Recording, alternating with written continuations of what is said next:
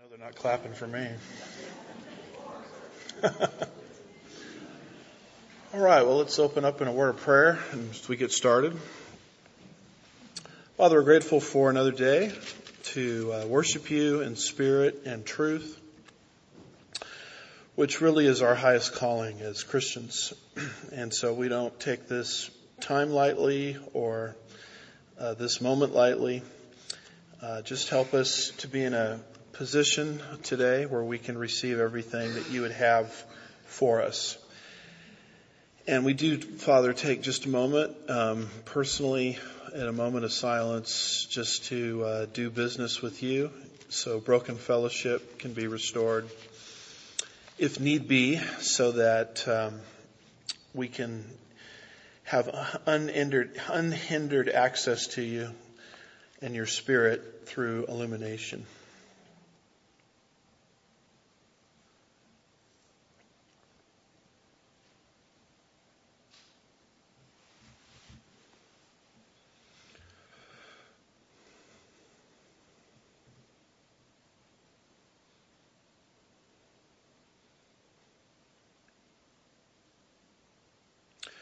Father, we are grateful for the promise of 1 John 1 verse 9. If we confess our sins, he is faithful and righteous to forgive us our sins and to cleanse us from all unrighteousness.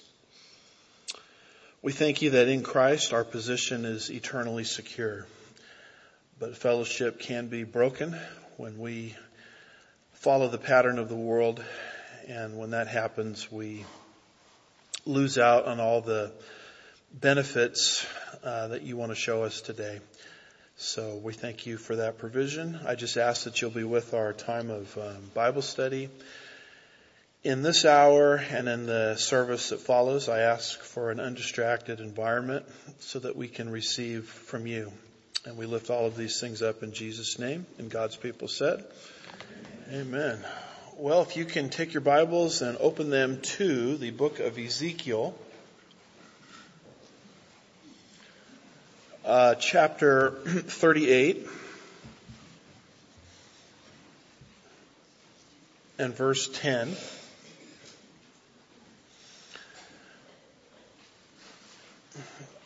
As you know, we're continuing our verse-by-verse teaching through these pivotal chapters, Ezekiel 36 through 39, in a series that we've entitled The Middle East Meltdown.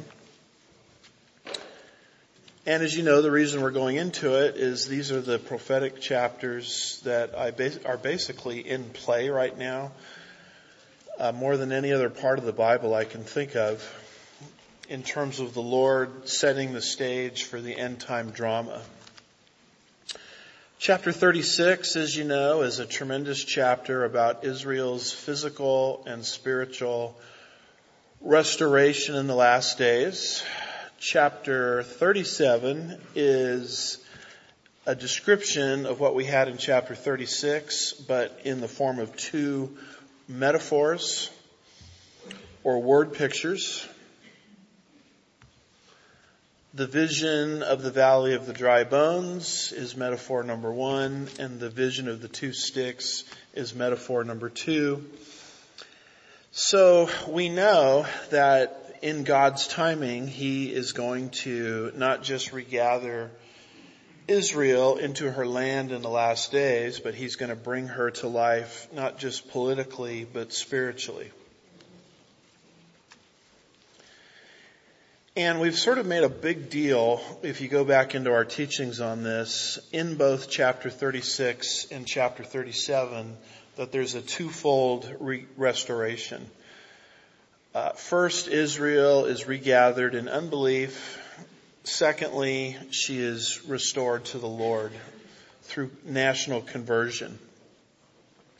So there's sort of a question mark that looms in the reader's mind as they read those chapters, and they say, well, how is God going to do this exactly? What's the means that God is going to use to bring about the regeneration of the nation once they have already been restored to the land in unbelief? And that question gets answered in chapter 38. Chapter 38 describes what happens in between Israel's regathering in unbelief and her regeneration. It describes this tremendous northern invasion where God is going to actually draw into Israel, the land of Israel, various attacking powers. And he's going to put Israel in a position where she has no one to trust in other than the Lord. And through that means of restoration, through that, Israel will be brought back to life spiritually, just as she's already been brought back to life physically. And so that's how chapter 38 fits into all of these things that we've been studying.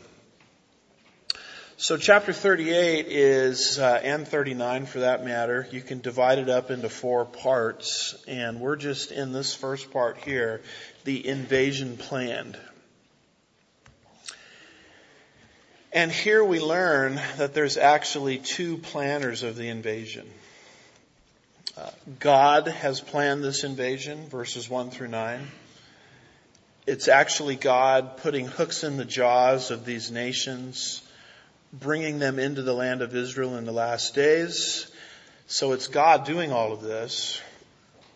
But Gog, the leader of the invasion, thinks it's his idea. So you have God's intention to bring about this invasion predicted in verses 1 through 9, which, by the way, we finished last time. And now we get to verses 10 through 13, which we're going to try to cover today, which is Gog's intention. So we know that God ultimately is pulling this off, but Gog thinks he's pulling it off, and we get into his mind there in verses 10 through 13. So verses 1 through 9 is where we got a description of all of these attackers. In depth, in detail. All of the different strange sounding names that we read about here, Magog, Rosh, Meshach, Tubal, Persia, Put, Cush, Gomer, Togarmah, and put out of your mind verses 10 through 13, because we'll get to those today. But not verses 10 through 13, but Numbers 10 through 13 in my outline here. Prior to Numbers 10 through 13, all of these invaders we've gone to a lot of labor to identify for you. So we have a description of the invaders. We know exactly who they are. We have a description of God himself drawing them into the Middle East to attack Israel. We have a description of why God is doing it. He's deliberately putting Israel in a position where she's almost out of necessity having to trust in the God of her fathers. And now as you move into verses 10 through 13, you get into the mind of the human ruler, Gog, who is orchestrating these things from his perspective. So notice, if you will, Ezekiel chapter 38 verse 10. Thus says the Lord God, it will come about on that day. So notice that Ezekiel is not saying this might happen. This could happen. It's not like the weather forecast, where they're wrong most of the time anyway. This is something that will happen. It says, thus says the Lord God, it will come about on that day. Now, on that day is very specific because it's talking about the specific time in history when these events take place. It will come about on that day that thoughts will come into your mind. Whose mind? The mind of Gog, the orchestrator of this invasion. Thoughts will come into your mind and you will devise an evil plan. So suddenly a thought comes into the leader of this coalition and he has evil intentions towards Israel. And what you're seeing here is the supernatural motivation for this attack. Why is he attacking? He is attacking Israel at this specific time in history because wicked thoughts came into his head. And he developed this plan. Now the question becomes, well, who in the world would put wicked thoughts into someone's mind? I think we all know the answer to that question, right? The answer would be Satan. A lot of people have this idea that Satan cannot put thoughts into a person's mind. I do not think that mindset is substantiated by the Bible. This is why we're told to put on the helmet of salvation, because the wicked one constantly interjects thoughts into the mind of the believer. And I would have my own wicked thoughts via the flesh, absent that happening. So wicked thoughts, whether they come from the flesh or whether they come from the realm of the fallen demonic world, are realities for the New Testament Christian. And Satan would like nothing better than for him to implant into your mind a wicked thought, getting you to think it's God's thought, or getting you to think it's your thought. And so these thoughts come into the mind of this leader of this coalition, this individual named Gog. And if you don't think Satan could do that, I could give you hundreds of scriptures where he does do that. And I'll just give you one. It's in 1 Chronicles 21 verse 1. It concerns David. And it says, "Then Satan stood up against Israel and incited or influenced David to count Israel." So God, at that particular time in history, did not want the leadership to count the army within Israel. Why not? Because God wanted the leadership to rest on God and not natural means. And so Satan says, I'm going to disrupt this, and he influenced David to number the troops of Israel. And it's right there in 1 Chronicles 21 verse 1. It wasn't God's thought to number the troops of Israel. The Bible is very clear. It wasn't even David's thought. It was Satan's thought. And you might remember the conversation between Jesus and Peter at Caesarea Philippi, where Peter acknowledges that Christ is in fact the Son of God. And Jesus heaps all this praise on him for that acknowledgement and says this was actually revealed to you by the Spirit, by heaven above. And then Jesus starts talking about how he's got to go to the cross and die. And Peter takes Jesus aside and begins to rebuke him. I mean, it's an amazing chapter, Matthew 16, about verses 13 through 23, where Peter actually took Jesus aside and tried to correct Jesus, if you can imagine that. And you remember what Jesus said to Peter, "Get thee behind me," who? Satan. So Jesus was acknowledging that Peter at that point was acting through satanic motivation. So Satan does this. And here it's talking about Gog, an unbelieving ruler. And suddenly these thoughts come into his mind that now is the time for the invasion. And I believe that it's none other than the devil himself who put these thoughts into the mind of this particular leader at this particular point in history. Why is that? Because Satan hates the nation of Israel. Satan hates the Jewish people. You don't have to get far in the Word of God to see this. There's a whole description of this in Revelation chapter 12, verses 6 through 17, where Satan finally loses permanent access to heaven midway through the tribulation period, beginning in Revelation 12, verse 6, and he begins to attack the woman clothed with the sun and the moon and the 12 stars, which is a reference to Israel. And it says over and over again in those verses that Satan was enraged with the woman. I mean, rage. That's how Satan feels when he thinks about and looks at the nation of Israel. Satan has always had a long-standing hatred for the nation of Israel. And that hatred began, I believe, in Genesis 12 verse 3, where God said of the patriarch Abraham, "In you," the nation of Israel in other words, "all the families of the earth will be blessed."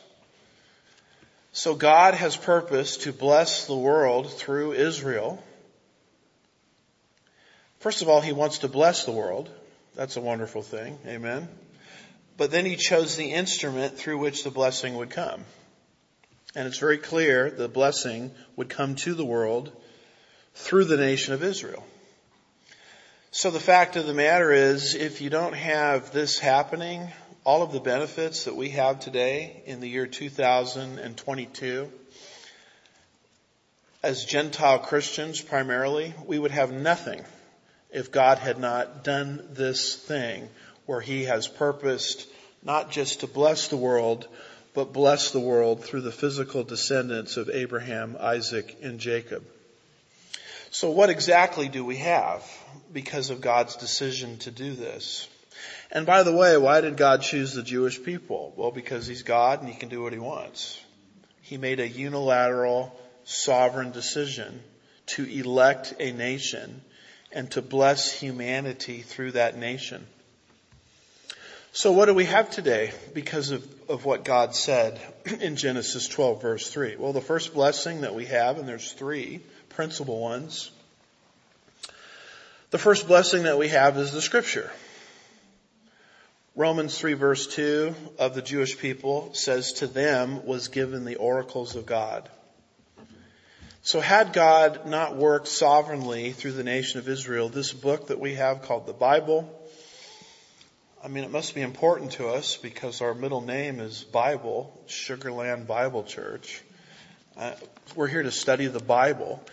We wouldn't even have the Bible to study if it weren't for God working through the Jewish people.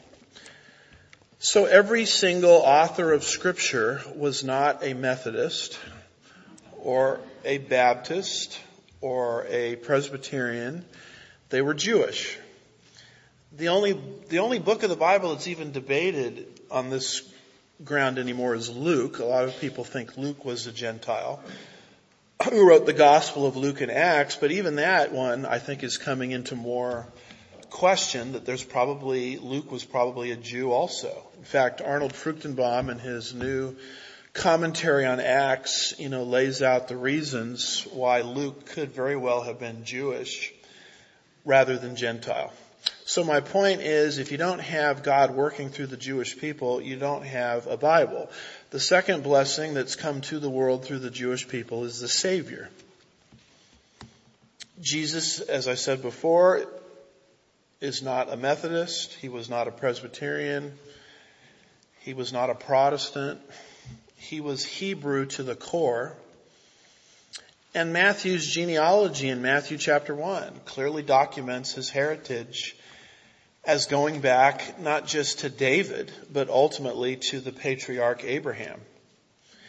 In fact, Jesus, to the Samaritan woman, was very clear to her. He said, "Salvation is of the Jews." It doesn't mean God loves the Jews more than anybody else. What it means is God decided to bless the world, and when He made the decision to bless the world, He chose the instrument for that blessing.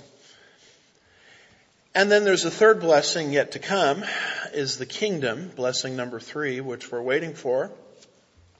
The kingdom will not be headquartered in Washington, D.C., as you know. No extended commentary needed there. Amen. The kingdom will be headquartered in the city of Jerusalem. And that's right. It's right there in your Bible. It's in Isaiah 2 verses 2 and 3. So you have to understand the nation of Israel from the perspective of the angelic conflict. Satan hates the Jewish people. He hates the Hebrew people. Not just because they're Jewish or Hebrew, but because God has decided to bless the world through them. And his ambition, particularly with number 3 there, is to blot out the nation of Israel so that the kingdom will never come. At the end of Matthew 23, Jesus is very clear that what brings the second advent of Christ, not the rapture, but the second advent of Christ at the end of the tribulation period, will be the nation of Israel calling out to Jesus, Yeshua, as their Messiah. Once they do that nationally, the second advent happens. And Satan reasons to himself that, well, all I have to do to prevent that from happening is to blot out the Jews. Why would he want to prevent blessing number 3 from happening? Because he is the current ruler of this world. And he understands that once the kingdom materializes, his days as the ruler of this world are over. So he worked in history to prevent blessing number 1 and 2. He failed there. Those came. And now he's working overtime to prevent blessing number 3. So that then becomes the explanation for all of the anti-Israelism in the world. Whether it comes through BLM, Black Lives Matter, which when you look at their website is actually an anti-Semitic organization.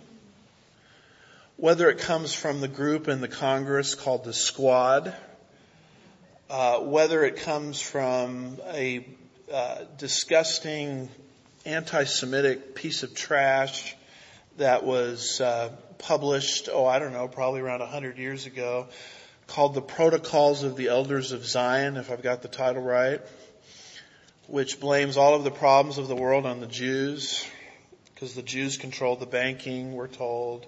The Jews control the media. So anything that's wrong with the world is the Jews' fault. Whether it comes from people like Adolf Hitler, who came closest to anybody I can think of to exterminating the Jewish race, where he exterminated 1/3 of the Jewish people. Think about that. Whether it comes from replacement theologians teaching in denominational churches that basically will tell people that God is through with Israel and the church has taken Israel's place. And then you say, well, excuse me, Mr. Preacher, then what do we do with the modern state of Israel today? Well, what we do with them is we do BDS. Boycott, divestment, and sanctions. And I'm not kidding when I talk about this. There are major mainline denominations, as I speak, that are involved in a boycott of the nation of Israel. Protestant Christianity becomes anti-Semitic. So whether it doesn't matter what the source is, you have to start recognizing it for what it is. It's satanic. It's satanic. It's part of the angelic conflict. And the reason it's part of the angelic conflict is because Satan recognizes the potency of Genesis 12 verse 3. He hates Israel because of a sovereign decision God made to bless humanity through Israel.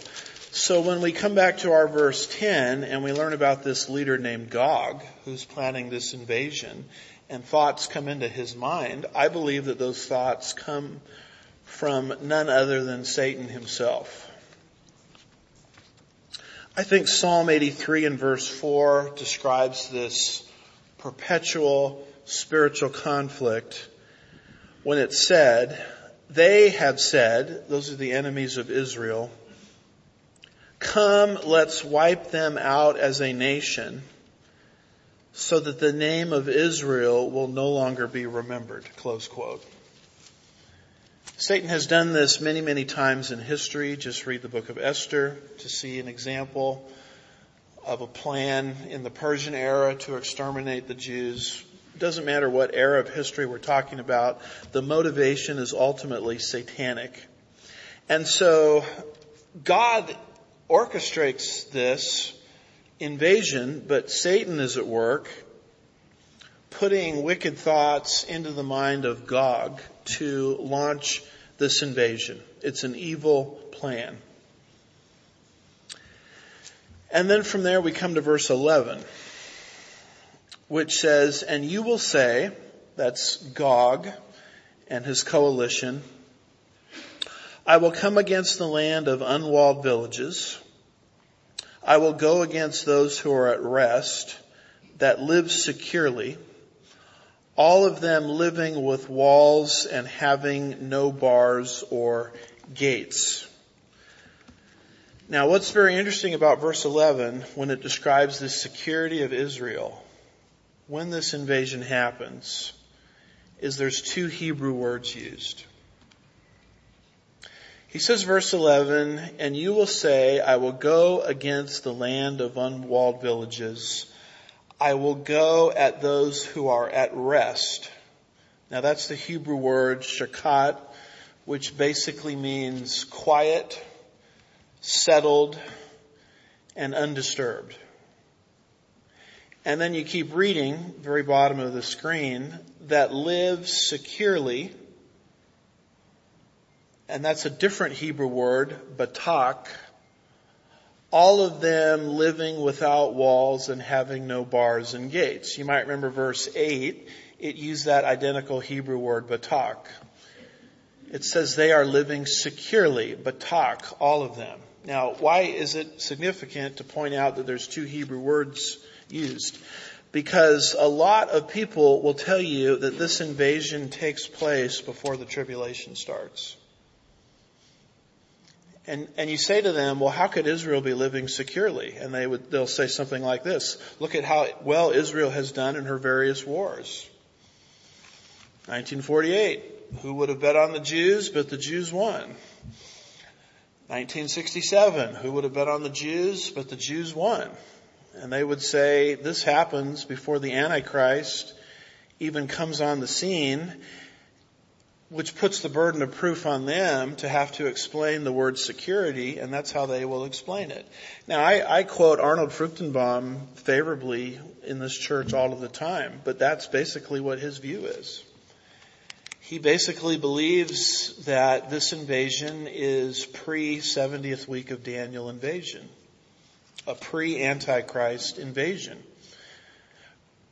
And a lot of people, a lot of my very good friends in prophecy circles, Dr. Randall Price, Thomas Ice, I can think of countless others, hold to that same view.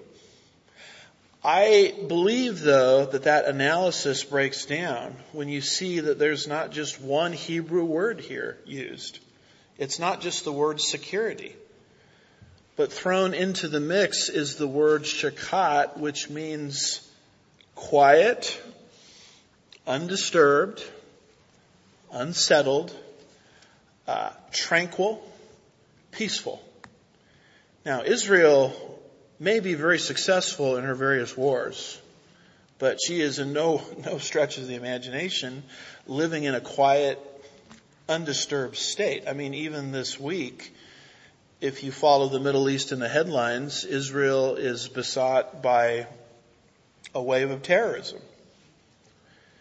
So verse 11 is indicating that when the invasion occurs, it won't just be when Israel has security, but she has to be at rest. And that doesn't describe Israel pre-70th week of Daniel. I mean, that detail doesn't fit. So when is this invasion going to happen? When is Israel not only living in security, but being quiet and undisturbed? The only view, to my mind, that makes any sense in terms of the timing is after the Antichrist has come to power. After he has entered into his covenant with her, guaranteeing her survival. Once he does that, and by the way, that's the event that launches the 7-year tribulation period. Once he does that, Israel will not just have Batak, but she'll have Shakat at the same time. She's got to have both going for her in terms of the timing of this invasion. So we know from Isaiah chapter 28, verse 15 and verse 18, that this deal is going to be a covenant made with death and Sheol. It's called a pact, Isaiah 25 verse 15. And then down in Isaiah 25 verse 18, it says, your covenant with death will be canceled and your pact with Sheol will not stand. One of the things to understand about Israel right now, she is in unbelief. She's looking for someone to help her. Particularly in light of what Blinken said, March the 28th, I think it was, that the two-state solution is back on the table. Now, what is the two-state solution? It is pressuring Israel to give up Judea and Samaria in exchange for the promise of peace. That is now, thanks to the current administration, official United States foreign policy. It's on the table again. The world community is pushing this. And Israel is pushed into a position now where she needs security, and because probably she gave away the Judea and Samaria, because that's what the world community told her to do. And that would reduce the width of Israel by less than 10 miles. And my pilot friends say you need at least 10 miles to shoot down an incoming airplane. And so that's what this will do, God forbid, if and when it goes through. So Israel will need security, and the Antichrist will come along and say, okay, I'll give it to you. And she will reach out for this deal of the century. And the moment that happens, the tribulation period starts, but Israel enjoys Shechat and Batak at that point in time, and only at that point in time. If you put the invasion before the Antichrist, before the peace treaty, you don't have the ingredients that verse 11 is speaking of. Daniel 9 verse 27 describes this treaty or this agreement with the Antichrist when it says, he, that's Antichrist, will make a firm covenant with the many, that's Israel, Daniel 11:33, for 1 week. And once that is entered into, the 7-year count starts. Israel has a clock on it of 490 years, called the 70 weeks prophecy. 483 years elapsed, ending with Palm Sunday. Isn't today Palm Sunday, by the way? That's kind of interesting. And the moment the nation rejected her king, the clock stopped, leaving 7 years yet future. What starts the 7 years yet future?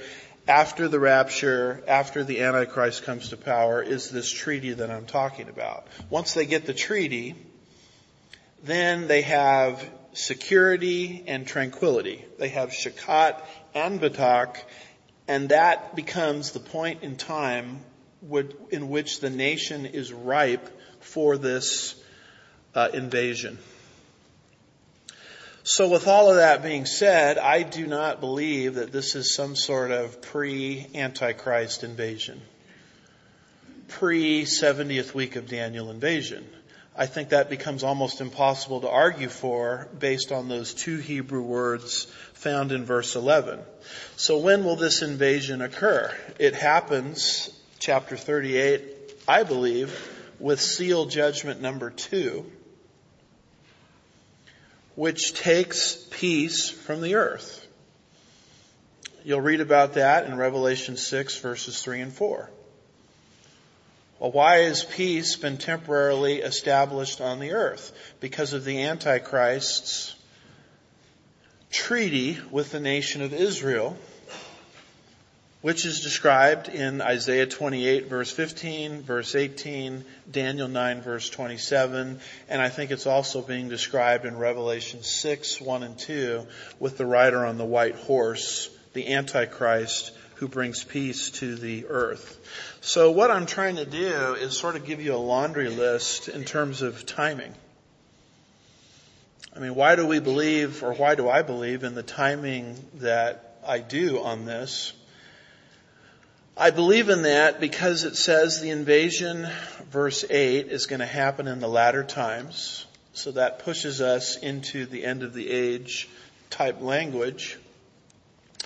And then another reason it happens at that point in time is it has to happen while Israel is living securely and peacefully. And the only time in history that I can think of when she's enjoying not just Batak, but Shakat is after this peace treaty is entered into. So what Israel is going to quickly discover is the deal that she just made is actually with the devil. That's why Isaiah calls her covenant a covenant with Sheol that will be abolished by God. She's reaching out to the Antichrist thinking he is her Savior and Messiah. He temporarily gives her what she wants, but obviously the peace that he offers her is very short-lived. And so you go from there to verse 12. And now for the first time you get a description of what's going on in Gog's mind as to why he is invading. I mean, we know what's going on in God's mind. God is drawing the nations into Israel like hooks in the jaw. We know what's going on in Satan's mind. Satan is actually putting these thoughts into Gog's mind to wipe out Israel once and for all to stop the manifestation of the kingdom. What we haven't seen yet is what's going on in Gog's mind. We know what God is doing. We know that what Satan is implanting into Gog's mind. But what is Gog thinking about? He's not thinking about God, capital G. He's not thinking about Satan. He may not even acknowledge the existence of Satan. I mean, Russia is an atheistic country. So what is he thinking about? Well, he's thinking about what carnal people and sinful people think about. They think about money, right? You know the expression, follow the money? If you want to know the motivations of why people do what they do, just track the money trail. And that's what the Holy Spirit is telling us to do. Look at the finances involved. So that takes us into verse 12, where Gog says, in terms of his motivation, to capture spoil, to seize plunder, to turn your hand against the waste places which are now inhabited, and against the people who are gathered from the nations, who have acquired cattle and goods, and live at the center of the world. What is Gog thinking about? He's thinking about spoil, plunder, cattle, and goods.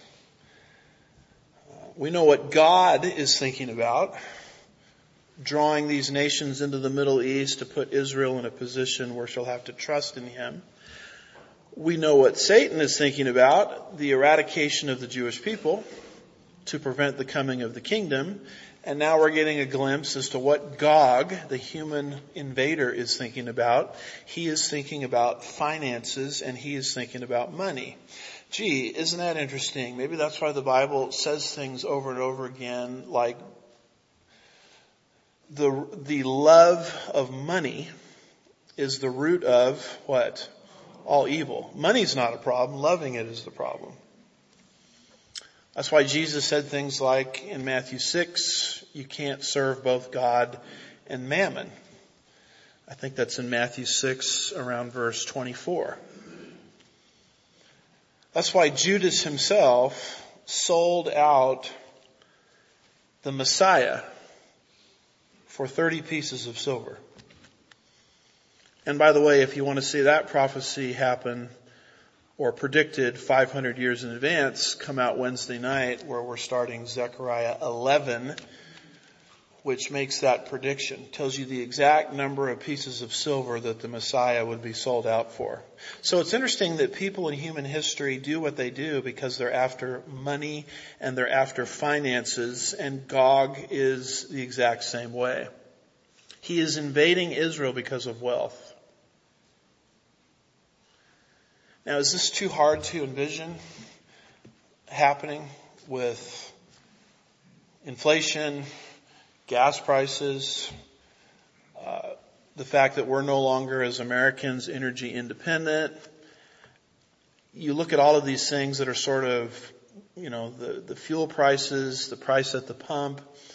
You look at all of these things happening, and you can start to see a scenario where Russia is very interested in wealth.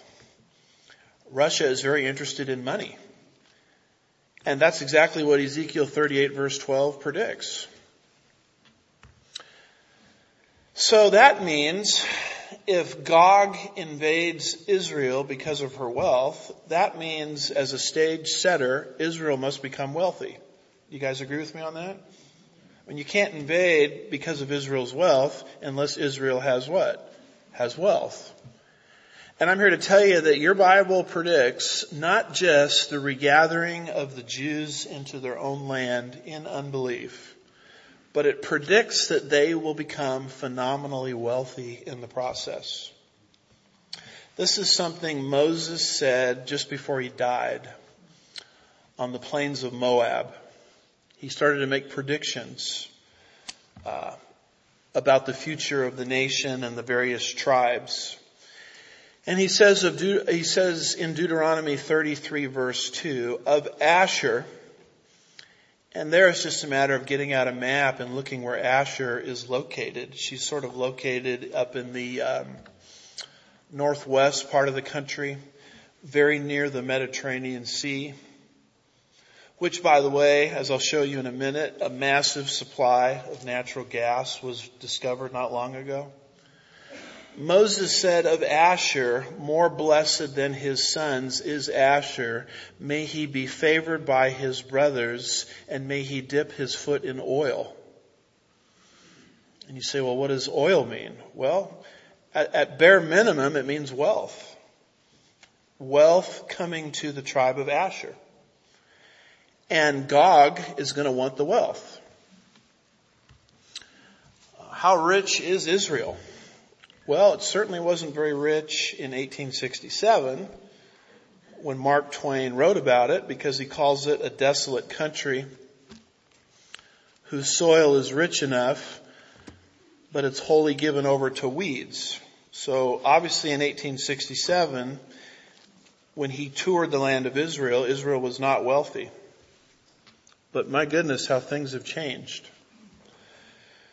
Charles Feinberg, in his excellent commentary on the book of Ezekiel, says, what is it that will allow for the coalition of nations to descend upon and invade the Holy Land?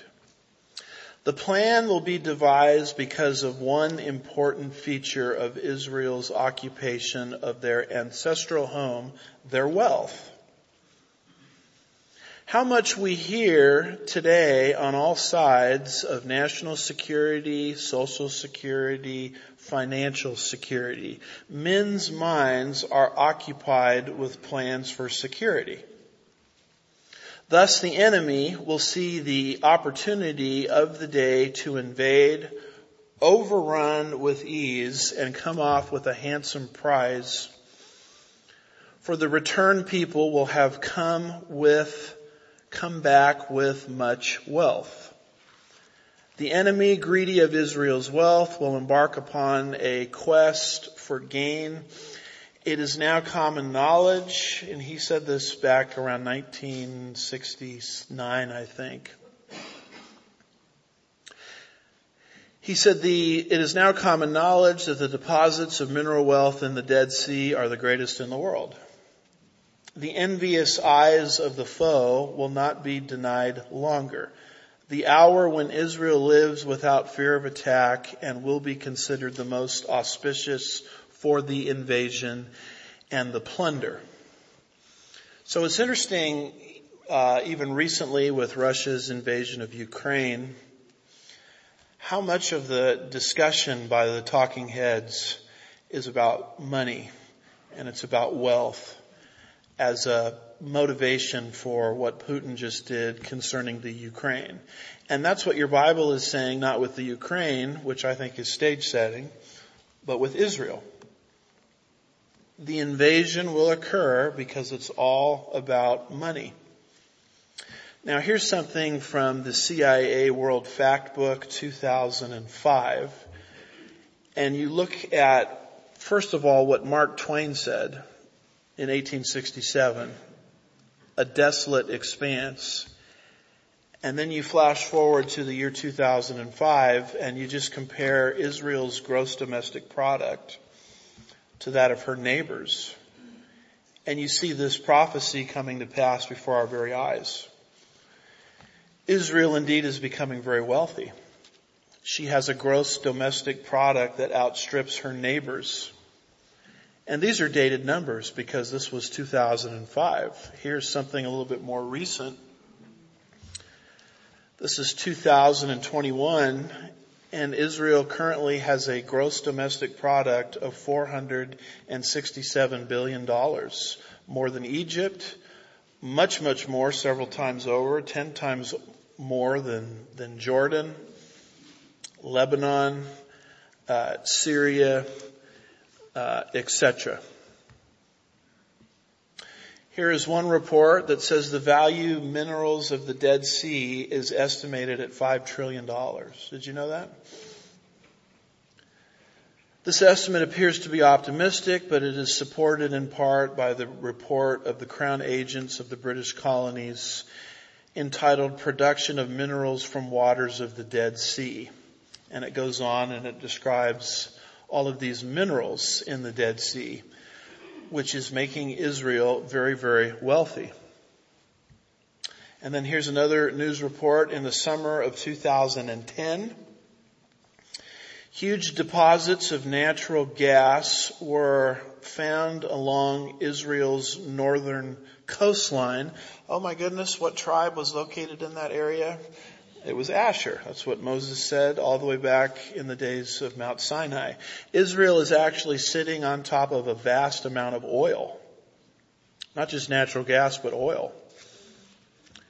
According to Harold Vinegar, the former chief scientist of the Royal Dutch Shell, the Shefla Basin holds the world's second largest shale deposits outside the United States, from which around 250 barrels of oil, about the same as Saudi Arabia's proven reserves. Isn't that interesting that we're now energy dependent and we're no longer producing our own sources of energy but importing them? Isn't that interesting how the United States, God forbid, could participate in this invasion?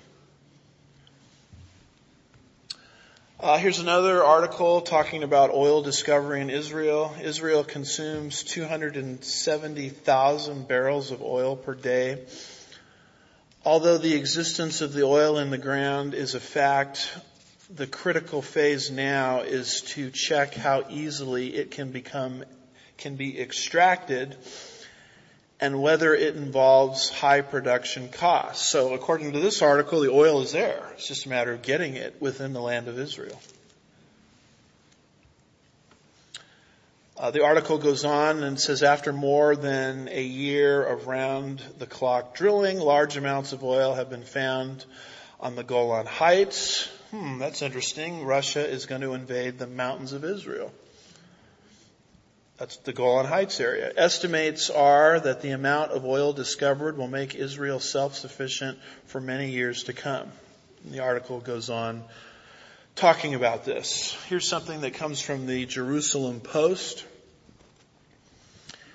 And it says, despite a population of only slightly more than 7 million people, Israel is now home to more than 7,200 millionaires. Of the 500 wealthiest people in the world, 6 are now Israeli. And all told, Israel's rich had assets in 2007 of more than $35 billion. Israel's GDP is almost double that of any other Eastern country. You continue on with verse 12, and it says, in concerning the human motivation of the attack, to capture spoil, to seize plunder, to turn your hand against the waste places which are now inhabited, against the people who are gathered from the nations, who have acquired cattle and goods. Now look at this very carefully, who live at the center of the world. Now, almost nobody in foreign policy or politics thinks this way. But if you want to understand prophecy, you have to think the way God thinks. The world community looks at Israel as just a tiny little nation in the way of progress. They're standing in the way of globalism. It's exactly how Alexander the Great looked at Israel about 300 years before the time of Christ. They're just in the way. They're in the way of the New World Order. Alexander the Great was the quintessential globalist. And that's how today's politicians who are trying to push us into a globalist framework look at Israel. Let's just get rid of them, is their thought process. Let's get them out of the way. And by the way, let's get our hands on all the wealth they have there. And let's get busy setting up the New World Order. But God says when you do that, you better be careful, because you are looking and coming against a people who are literally living at the center of the world. Man doesn't think the way God thinks. The only way you can think the way God thinks is you have to study His Word. You have to have your mind renewed. They're not going to give you this perspective on CNN. I can guarantee you that much. You're only going to get it from the Word of God. And God says Israel is the center of everything. Because He says they're living at the center of the world. This is not the first time Ezekiel spoke this. He said it back in chapter 5, verse 5. Thus says the Lord, this is Jerusalem. I have set her at the center of the nations with the lands all around her. Why is Israel the focal point of everything in terms of prophecy? It's the focal point because that's the part of the world where God entered into the Abrahamic covenant with the physical descendants of Abraham, Isaac, and Jacob, and gave to them by divine decree a plot of real estate that we call the land of Israel. Now the word center here in Ezekiel 5 verse 5 and Ezekiel 38 verse 12, it's the Hebrew word for navel or belly button. Just as the belly button is the center of the body. As far as God thinks, the nation of Israel in general and the city of Jerusalem in particular is the belly button of the whole earth. This is why the return of the Jews to their land in unbelief is the super sign for the end time scenario. Because all of the other signs coming into existence now, one worldism, globalism, universal banking, the digital dollar, whatever you want to talk about, those signs don't mean anything without Israel. But with Israel in the land, now we're in a position to look at all of the other signs that are predicted for the end of the age. Because Ezekiel says Israel is the belly button of the earth. Now I found this fascinating quote from Charles Feinberg, a Hebrew scholar. And he's quoting here the Midrash, which is Jewish tradition. And he writes this, an interesting phrase is employed to define the place where God's people will be dwelling. It's called the middle, literally the navel of the earth, as explained in chapter 5, verse 5, which we just read. The land of Israel is at the center of the earth as far as God's purposes for the world are concerned. Rabbinic literature, now he's getting into the Midrash. Rabbinic literature states, quote, as the navel is the center of the human body, so the land of Israel is the navel of the world. Situated in the center of the world in Jerusalem, in the center of the land of Israel, and the sanctuary in the center of Jerusalem, and the holy place in the center of the sanctuary, and the ark in the center of the holy place, and the foundation stone before the holy place, because from it the world was founded. Close quote. That's Jewish midrash. And what they're saying there in extra-biblical Jewish tradition is the nation of Israel is the center of the entire world, just like the belly button is the center of the body. And at the center of the nation of Israel is which city?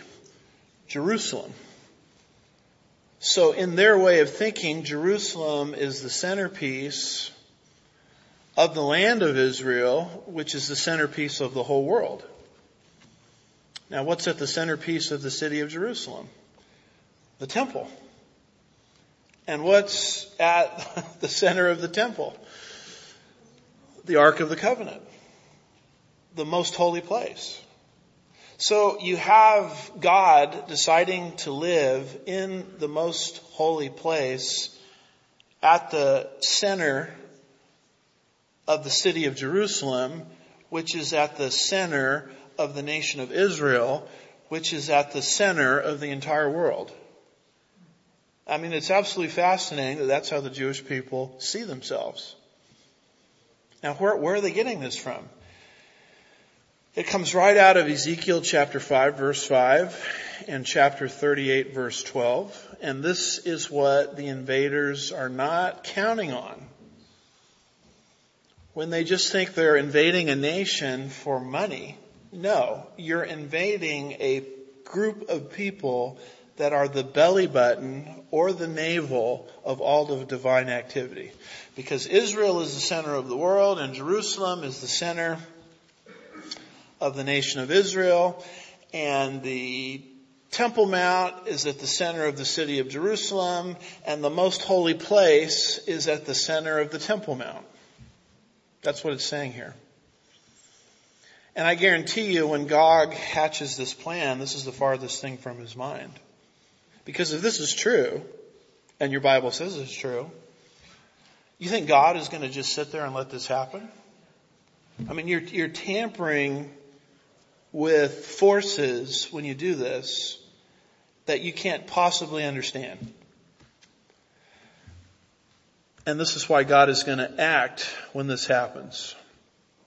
So we believe that Israel is the super sign of the end times because of what I'm trying to explain.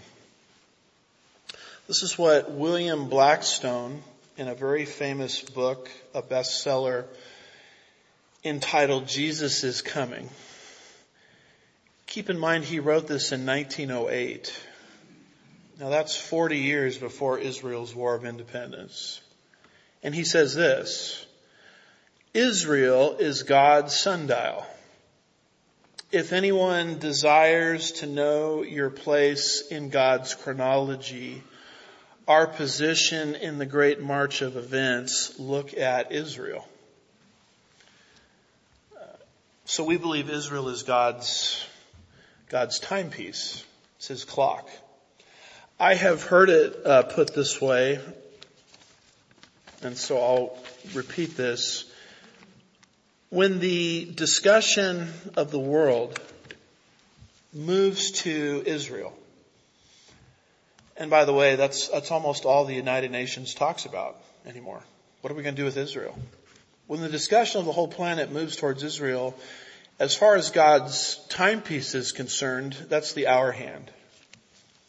Now, when they stop talking about Israel and they start talking about the city of Jerusalem, now we're on the minute hand. And when they stop talking about the city of Jerusalem and now they start talking about the Temple Mount, now we're on the second hand. That's the hour in history in which we find ourselves. Verse 13, this is interesting here. Sheba and Dedan and the merchants of Tarshish with all its villages will say. Now here Sheba, Dedan, and Tarshish are speaking to Gog with his coalition. will say, have you come to capture spoil? Have you assembled your company to seize plunder, to carry away silver and gold, to take away cattle and goods, to capture great spoil? Question mark. Now here's what is called by many people, the lame protest. When the invasion happens, not everybody's going to be happy with it. There's going to be some groups that are speaking up against it. Now, it's called a lame protest because they don't do anything to stop it. Kind of like, Russia invades the Ukraine and all the United States can do is talk. Doesn't do anything to stop it. Doesn't do anything practical. We won't even arm the Ukrainians. We can talk. We can unfriend Putin from Facebook, I guess. But as far as actually doing anything tangible or practical to stop the invasion, we just won't do anything. Now, not to get too far into politics, but I think things were a little different in the Trump administration. I mean, it's interesting that Putin chose to do this after Trump was out of office. No more extended commentary there. But it talks about these groups that don't like it, but they just talk. Talk, but don't do anything to stop it. And who are these groups? Sheba and Dedan. Now watch this very carefully. It doesn't just say Tarshish. It says the merchants of Tarshish. So who are Sheba and Dedan? You notice we've identified all of the players in this invasion other than Sheba, Dedan, and Tarshish. Who are Sheba and Dedan? Sheba and Dedan are Saudi Arabia. Because if you just look at a map, that's where Sheba and Dedan are located.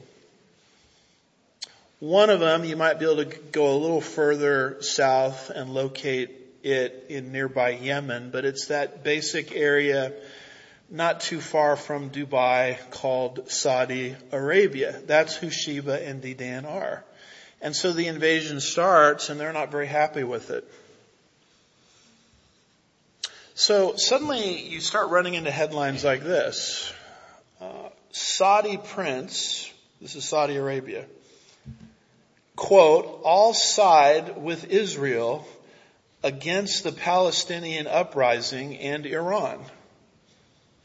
That's Ezekiel 38 verse 13. That's what that says. I don't like Iran, one of the invaders, coming against Israel, and so I will side with Israel over Iran. Here is another headline.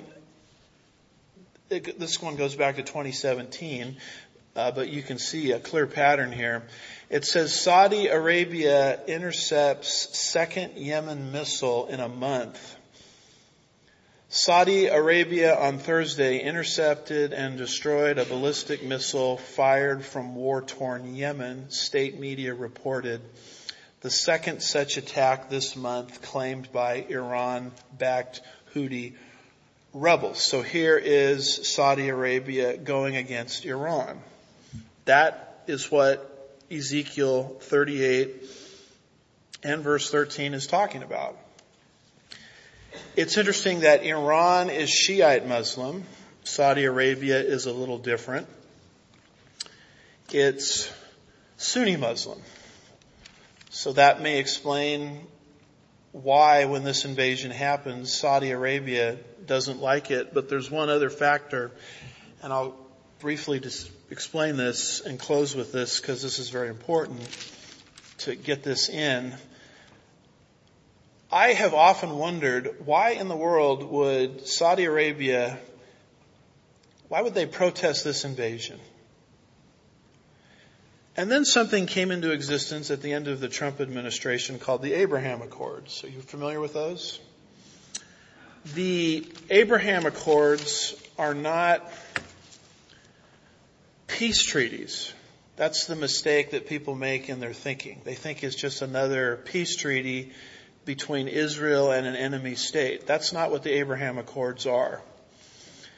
The nations that have entered into the Abraham Accords are nations that have not been at war with Israel, and typically are very, very small nations, interestingly located in the Gulf states, like the United Arab Emirates, I think Bahrain, right next door to who? Saudi Arabia.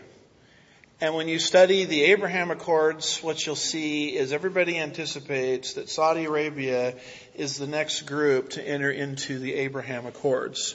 What are the Abraham Accords? They are not peace deals. They are normalization agreements, where Israel says, all you have to do is recognize our right to exist. And if you do that, we will open up the 4 T's. What are the 4 T's? Trade, travel, tourism, and technology, which benefit the Gulf states and they benefit Israel. They take the Gulf states that have entered into these accords and they align them with Israel against Russia and Iran.